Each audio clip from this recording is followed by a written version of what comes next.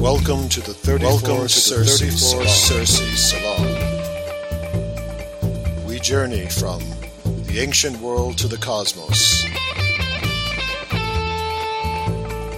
Take the adventure with us.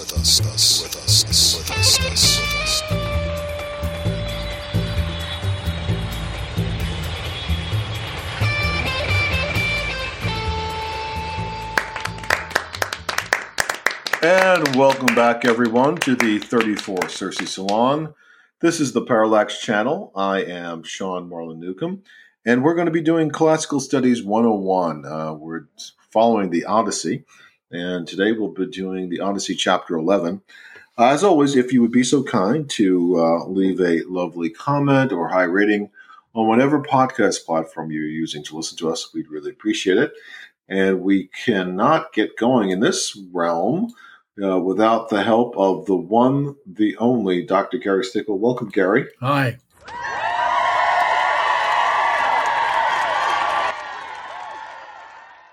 So, Gary, tell us where we are in the journey, the journey of the journey, and the journey of the Odyssey, so to speak, and what do we have to look forward to in Chapter 11? Well, about halfway through the journey of Odysseus sailing home from Troy, when his encounters with all these gods and monsters and so on, and goddesses. Now, the last chapter, 10, we're going to do 11 today, involved his encounter with Circe, the witch goddess. You remember she turned his men into pigs? We have to give her a shout out, though. Give us a second here. Because this is the 34th Cersei Salon, so that was our matron goddess. Yes, so that's where we last were. That's where we last left off. So that chapter ends with Odysseus telling his crew that Circe set us on a course down to the house of death. So the Greeks believed that when a person died, they went to an afterlife that was below ground, and like in caverns, down below, and ruled by Hades. And the general place was also called Hades. And so Circe told Odysseus that he had to go there to consult with what Homer calls a seer. He's really a prophet. His name is Tiresias. Mm-hmm. And so he has to consult with him to find out how he can get home. And that's why Odysseus goes there. And this chapter is like a kind of like a little mini horror movie within the Odyssey, as we'll see. So he's telling the tale. I think we talked about this last time. He's telling the story to others. So we're living a story within a story. So yeah, he's telling this to King Alcinous and his his people in the throne room, I think. Okay. And so, as I keep saying, I'm going to quote from Robert Fagel's 1996 translation of the Odyssey. This is Book 11, and he has titles for each chapter. And so this chapter is called The Kingdom of the Dead. And I'll just read the intro here. Now we came to the ship at the water's edge. We hauled and launched her into the sunlit breakers first. And they loaded on sheep, a ram, and a ewe, because they're going to use them for sacrifice. Right, okay. And it says, but Circe, the awesome nymph with lovely braids, who speaks in a human voice, sent us a hearty helper, a fresh following wind ruffling up, bellowing out our sail to drive our blue prow, meaning the front of the ship, on, as we secured running gear from stem to stern and so on, and sat back while the wind and helmsman kept her true on course. The sail stretched taut as she cut the sea all day, and then the sun sank and the roads of the world grew dark. So they sail on until they get to the what's called the outer limits. I mean, he translates that. It reminds me of that old TV show called The Outer Limits. Mm-hmm. It's kind of like the Twilight Zone was the Outer Limits, right? Yes. So, okay, so they're in that. Yeah, The Outer Limits was inspired by the Twilight Zone series. And so the Outer Limits, the Greeks believed that the world was surrounded by what they called the river of ocean. And supposedly this is where these Sumerian people lived, and they were close to the entrance to Hades. So he says, we made to the outer limits, ocean rivers bounds, where Sumerian people have their homes, their realm and city, shrouded in mist and clouds. The eye of the sun can never flash his rays through the dark and bring them light. So they live perpetually in the dark up there. And so he says, we finally gained the place that Circe made our goal. And so Homer doesn't say it, but they go underground. Okay. And they go down to what Homer calls Erebus. And Erebus translates as a place of darkness in the underworld. So it's part of Hades, the overall place of the dead. Right. And so this chapter focuses on the place where the souls of the dead suffer, but there's a place where the good souls go to called Elysion or Elysium, and that's where we get Elysian Fields from. Mm-hmm. Mm-hmm. And that's also where in Paris they have the Champs-Élysées, which means the Elysian Fields, a major boulevard in Paris. And so Fagles translates, Odysseus digs a trench to hold the blood of the ram and ewe that he sacrifices. So he says, I cut their throats and their dark blood flowed in. And up out of Erebus they came, flocking towards me now, the ghost of the dead and the gone. Great armies of the battle dead, stabbed by bronze spears, men of war strapped in bloody armor, thousands swarming around the trench from every side. That is a pretty horrific image. Yeah. He says, unearthly cries, blanching terror gripped me. And so the thing is, apparently this blood is essential to drawing the ghost, and he wants to draw the ghost of Tiresias who died. And so he said, the shiftless dead came near the blood until I finally questioned Tiresias myself. And so he really encounters him, It's a pretty, you're right. It is like a horror movie. It's just a pretty unsettling image. So yeah, it really is. Besides the fact of the sacrifice, it's also just the idea of all of these legions of people who've passed on showing up again. And so he says, at last he came, the shade of the famous Theban prophet, meaning Tiresias, holding a golden scepter. He knew me at once and hailed me, royal son of Laertes, Odysseus, master of exploits, man of pain. What now? What brings you here? Looking for the light of day in this joyless kingdom of the dead? Odysseus had his sword drawn. He says, put up your sharp sword so I can drink the blood and tell you the truth. So apparently, this sounds a little bit like a vampire thing. The dead have to drink the blood and then they can talk to him. That's bizarre, huh? Yeah, I never realized that. It's a pretty strange. Okay. And he said, that he's going to tell him about a smooth journey home and what you seek. But he says, a god will make it hard for you. I know you'll never escape the one who shakes the earth, and that's Poseidon. He quakes with anger at you still enraged because you blinded the Cyclops, his dear son. So remember, he blinded the Cyclops so he could get out of the Cyclops cave. Right, and we talked about how his ego got the best of him. Yes. To say who did it. Okay. And then he says he wants to tell him on his way home he's going to go by Thrinacia or Thrinacia Island, and that's the island of the sun god Helios. Now, some mythologies say that Apollo was the sun god, but he wasn't. He was the god of light. Helios was the god of the sun. And he says, there on that island is the cattle of Helios, the god of the sun who sees all and hears all things. Leave the beast unharmed, and you may still reach Ithaca. But harm them in any way, and your ship will be destroyed, your men destroyed as well.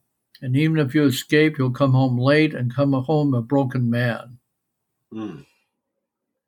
So he tells them he can't harm these cattle of Helios. So it kind of foreshadows the fact that that does happen, you know? Right, right. And so,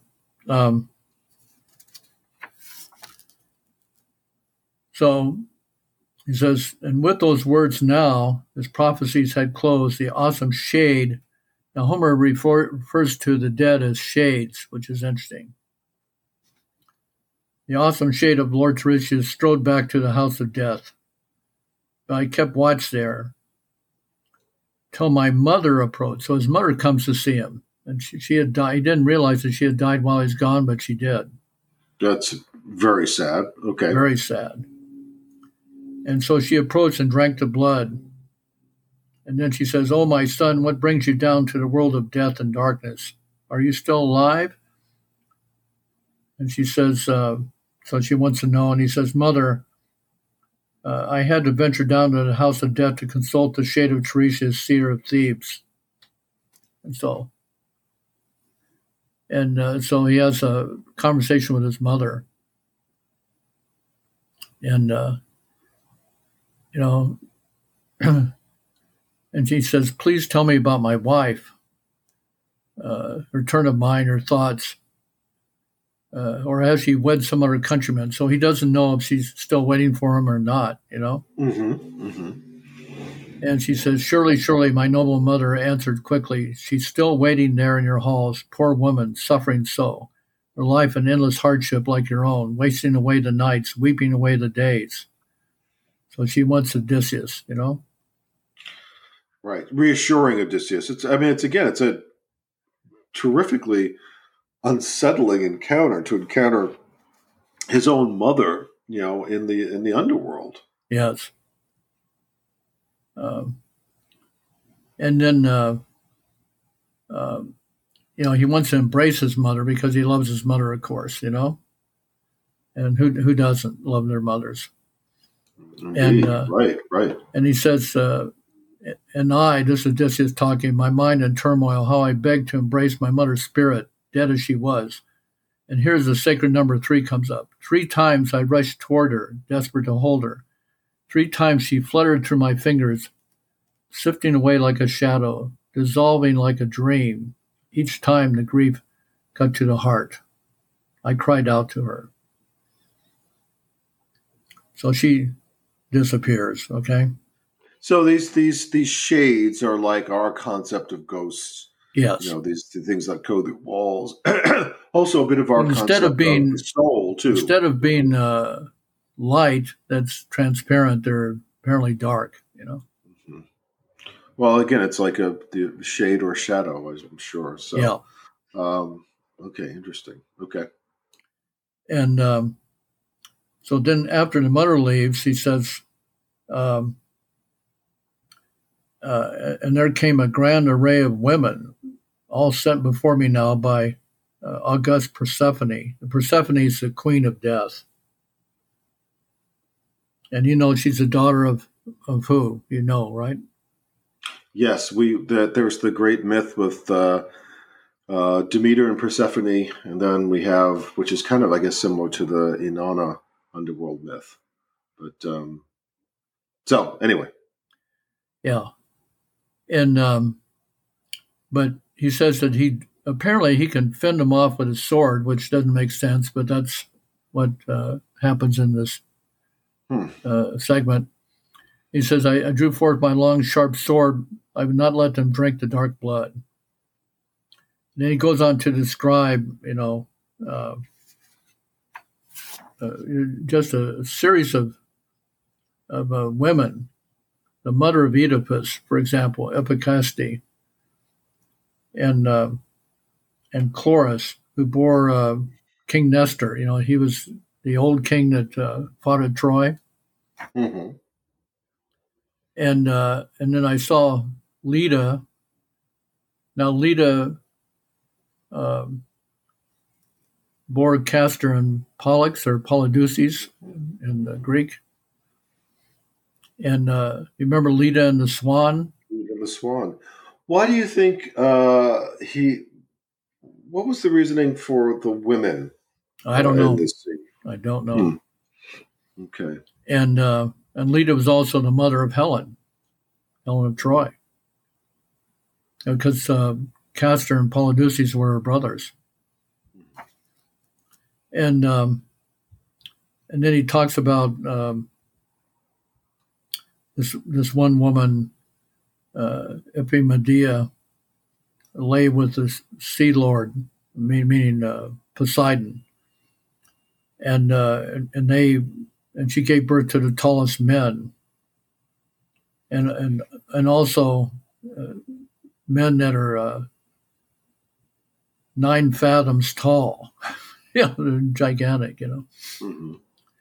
And also he sees. The same one was the mother of Orion. You remember? Yeah, that's the great myth that we've of Orion discussed before. Mm-hmm. Yeah. And also Ariadne, the daughter of King Minos, the one that Theseus fled with, Mm-hmm. So all of these women are appearing. They're showing up. It's just an interesting encounter. It's interesting to create the scene that way, but we continue. And but he doesn't let them drink the blood, so they just keep appearing, And then finally he gets interrupted by King Alcinous, and he says, Odysseus,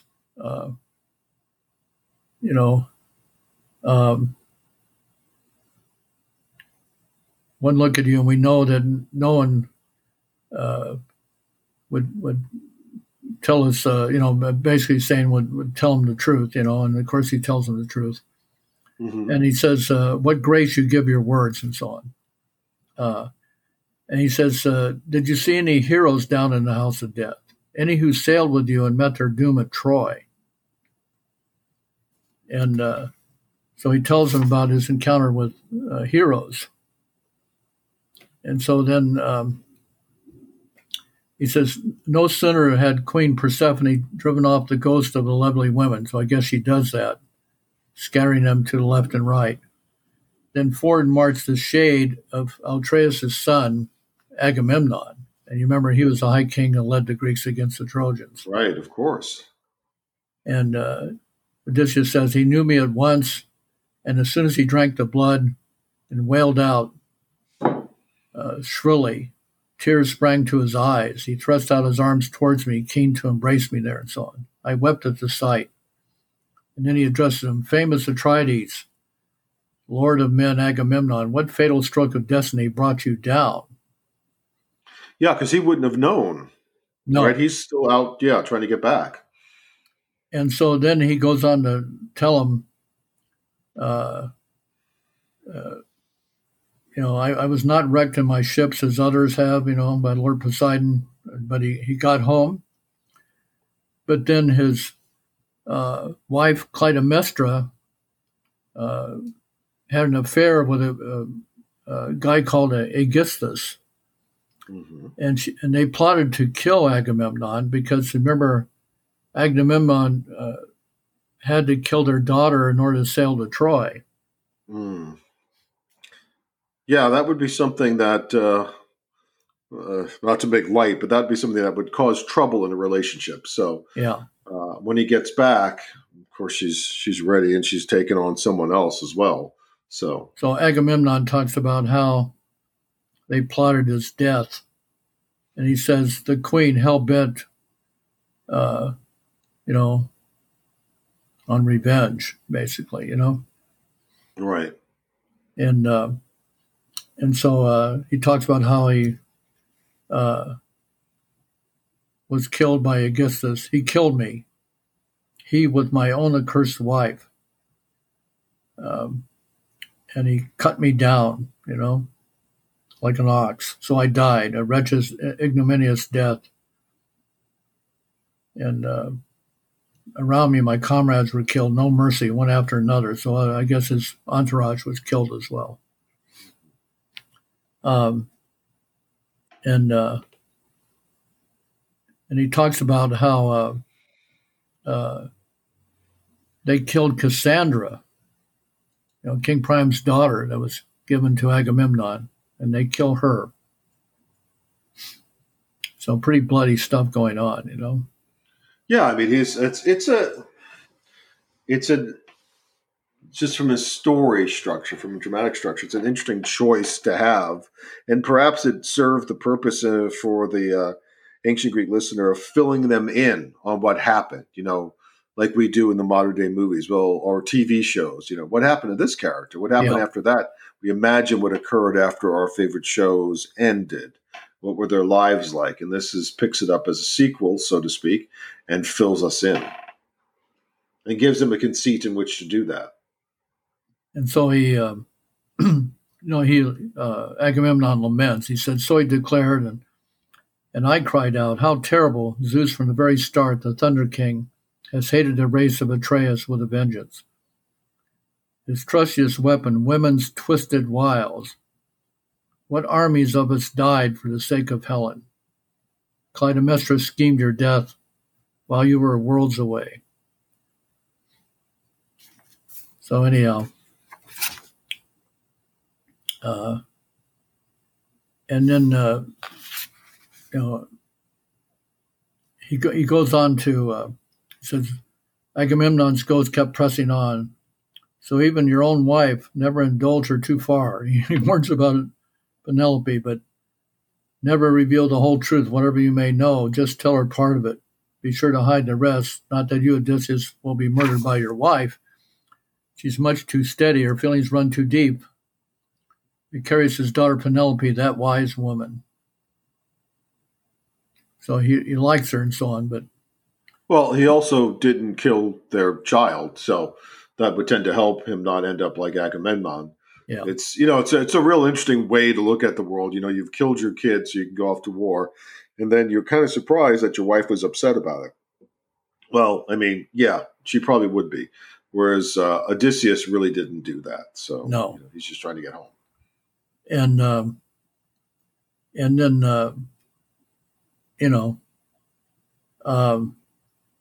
he basically says, I mean, this is Agamemnon. It shows the male chauvinism here a bit. He says the time for trusting women is gone forever.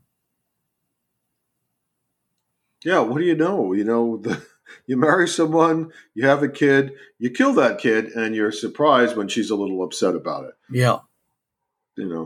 It's completely patriarchal. But anyway. Yeah. And so anyhow, and then Agamemnon leaves, okay? And Odysseus says, he's deep in grief, tears streaming down, his face and so on. And then he's greeted by another famous warrior. But now came the ghost of Peleus' son Achilles and Patroclus. Remember, Patroclus was his best friend that Hector killed, and that's why Achilles killed Hector, And then also came the fearless Antilochus and the great Ajax, who was first in stature, first in build and bearing. So in other words, he was like the tallest and biggest of the Greek warriors and so on. And so they greet Odysseus. Royal similarities, Odysseus, man of tactics, reckless friend, what next? What greater feat can a cunning head contrive? What daring brought you down to the house of death? And so on, where the senseless burnout race of mortals make their home. So they're just talking about how miserable they are, And not a good take on what people have to look forward to in the next life. Yeah, that's for sure. And he says, the voice of his spirit paused. I was quick to answer, Odysseus, Achilles, son of Peleus, greatest of the Achaeans or the Greeks. I've come to consult Tiresias. Driven here by hopes he would help me journey home to rocky Ithaca. And he says, but you, Achilles, there's not a man in the world more blessed than you. There never has been, never will be. Time was when you were alive, we Greeks honored you as a god. And now down here I see you lord it over the dead with all your power. So grieve no more at dying, great Achilles. Well, Achilles really responds to that. He totally disagrees. And he says, I reassured, but Achilles broke out protesting, quote, no winning words about death to me, shining Odysseus. By God, I'd rather slave on earth for another man, some dirt-poor tenant farmer who scrapes to keep alive, than rule down here all the breathless dead. It's a relentlessly pessimistic outlook on the next world, but okay. Yeah. And and then Achilles and the others leave, so anyhow, then he sees this shade of Memnon. Now, Memnon was an African, a black African that came to help the Trojans. Mm-hmm. And in Egypt, they have these two statues they call, the statues of Memnon, Mm-hmm. It's really supposed to be Egyptian. But here you have a reference to the Trojan horse. And the shade of Memnon, again, when our champions climbed inside the horse, that Epius belt, meaning the Trojan horse, built with labor, I held full command. This is Odysseus, to spring our packed ambush open and keep it sealed. All our lords and captains, knees shaking beneath each man, but not your son, and so on. And your son, meaning the son of Achilles, Neoptolemus, Mm-hmm. that he was eager to fight, and begging me there to let him burst from the horse with his hilted sword and so on, and to unleash his fighting fury against the Trojans. So then it goes on. And then, so off, he went, meaning Achilles, Mm-hmm. the ghost of the great runner, to the fields of Asphodel. And Asphodel is part of the Elysian field. So I guess he's going to go to the good part of the afterlife finally, Mm-hmm. But then it says, the rest of the ghosts, the dead and gone, came swarming up around me. The ghost of great Ajax. And he tries to talk to Ajax. I cried out to him. I tried to win him over, and so on. But Ajax won't talk to him. Mm-hmm. And he just, so I cried out, but Ajax answered not a word. He stalked off towards Erebus into the dark. And I saw Minos, the king of Crete, Mm-hmm. illustrious son of Zeus, and so on.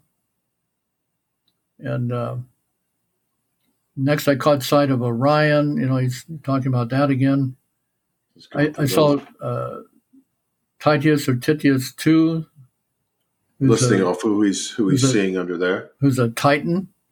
Mm-hmm. And he said he sprawled on the ground 9 acres across, and 2 vultures were hunched on either side of him, digging into his liver. So he's being punished by Zeus. Mm-hmm. And then I saw... We're coming towards the end of our time. So let's see if we can get to how does he... Okay, well, then I'm almost at the end. Sure. I'm almost at the end. And he saw Tantalus. That's where we get the word tantalize. Mm-hmm. And he stood in a pool of water, and when he bends to try to drink because he's thirsty, the water recedes so he can't drink. And then above him are fruit, pomegranates and pears and so on. And when he tries to reach up to get them, the wind blows him out of his reach, so he's totally tantalized, okay? Mm-hmm. And then he sees Sisyphus. And Sisyphus is bound to, push up a monstrous boulder to the top of a hill. And as he gets to the top, it always slips and rolls down, so he's got to push it up again forever. So he's punished forever. And you just see when people are frustrated, it represents frustration people have in their lives, you know. Mm-hmm. And then he sees a glimpse of powerful Heracles or Hercules, and holding a bow and so on.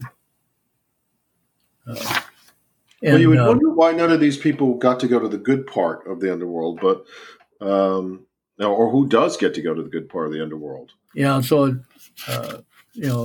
Heracles or Hercules talks to him about how he was sent down there to retrieve the hound of death, Cerberus, the three-headed hound of hell, that guards the dead and so on.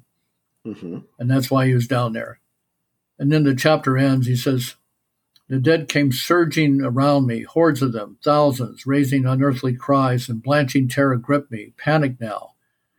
That queen of Persephone might send up from death some monstrous head, some Gorgon's head staring me in the face, like the Medusa would turn you into stone. Mm-hmm. I rushed back to my ship, commanded all hands to take to the decks and cast off." And that's how it ends. Okay. Well, that was a rather dour chapter. Yeah, very, very dour. But that's part of the journey that Odysseus had to take. So we're getting through. We're coming forward, and we're and at this point he's in a place of safety. So he's retelling the tale. So we're kind of looking back on it, but still. At any rate, let us give a big round of applause and a big thanks to Dr. Gary Stickle. Thank you, Gary. Always guiding us well on this journey. Oh, thank you. It's always a pleasure doing these podcasts with you. And I am Sean Marlon Newcomb. This has been the 34 Circe Salon, the Parallax Channel. This is Classical Studies 101. We were going over the Odyssey, Chapter 11. Thank you for listening. We will be back again soon, and God bless.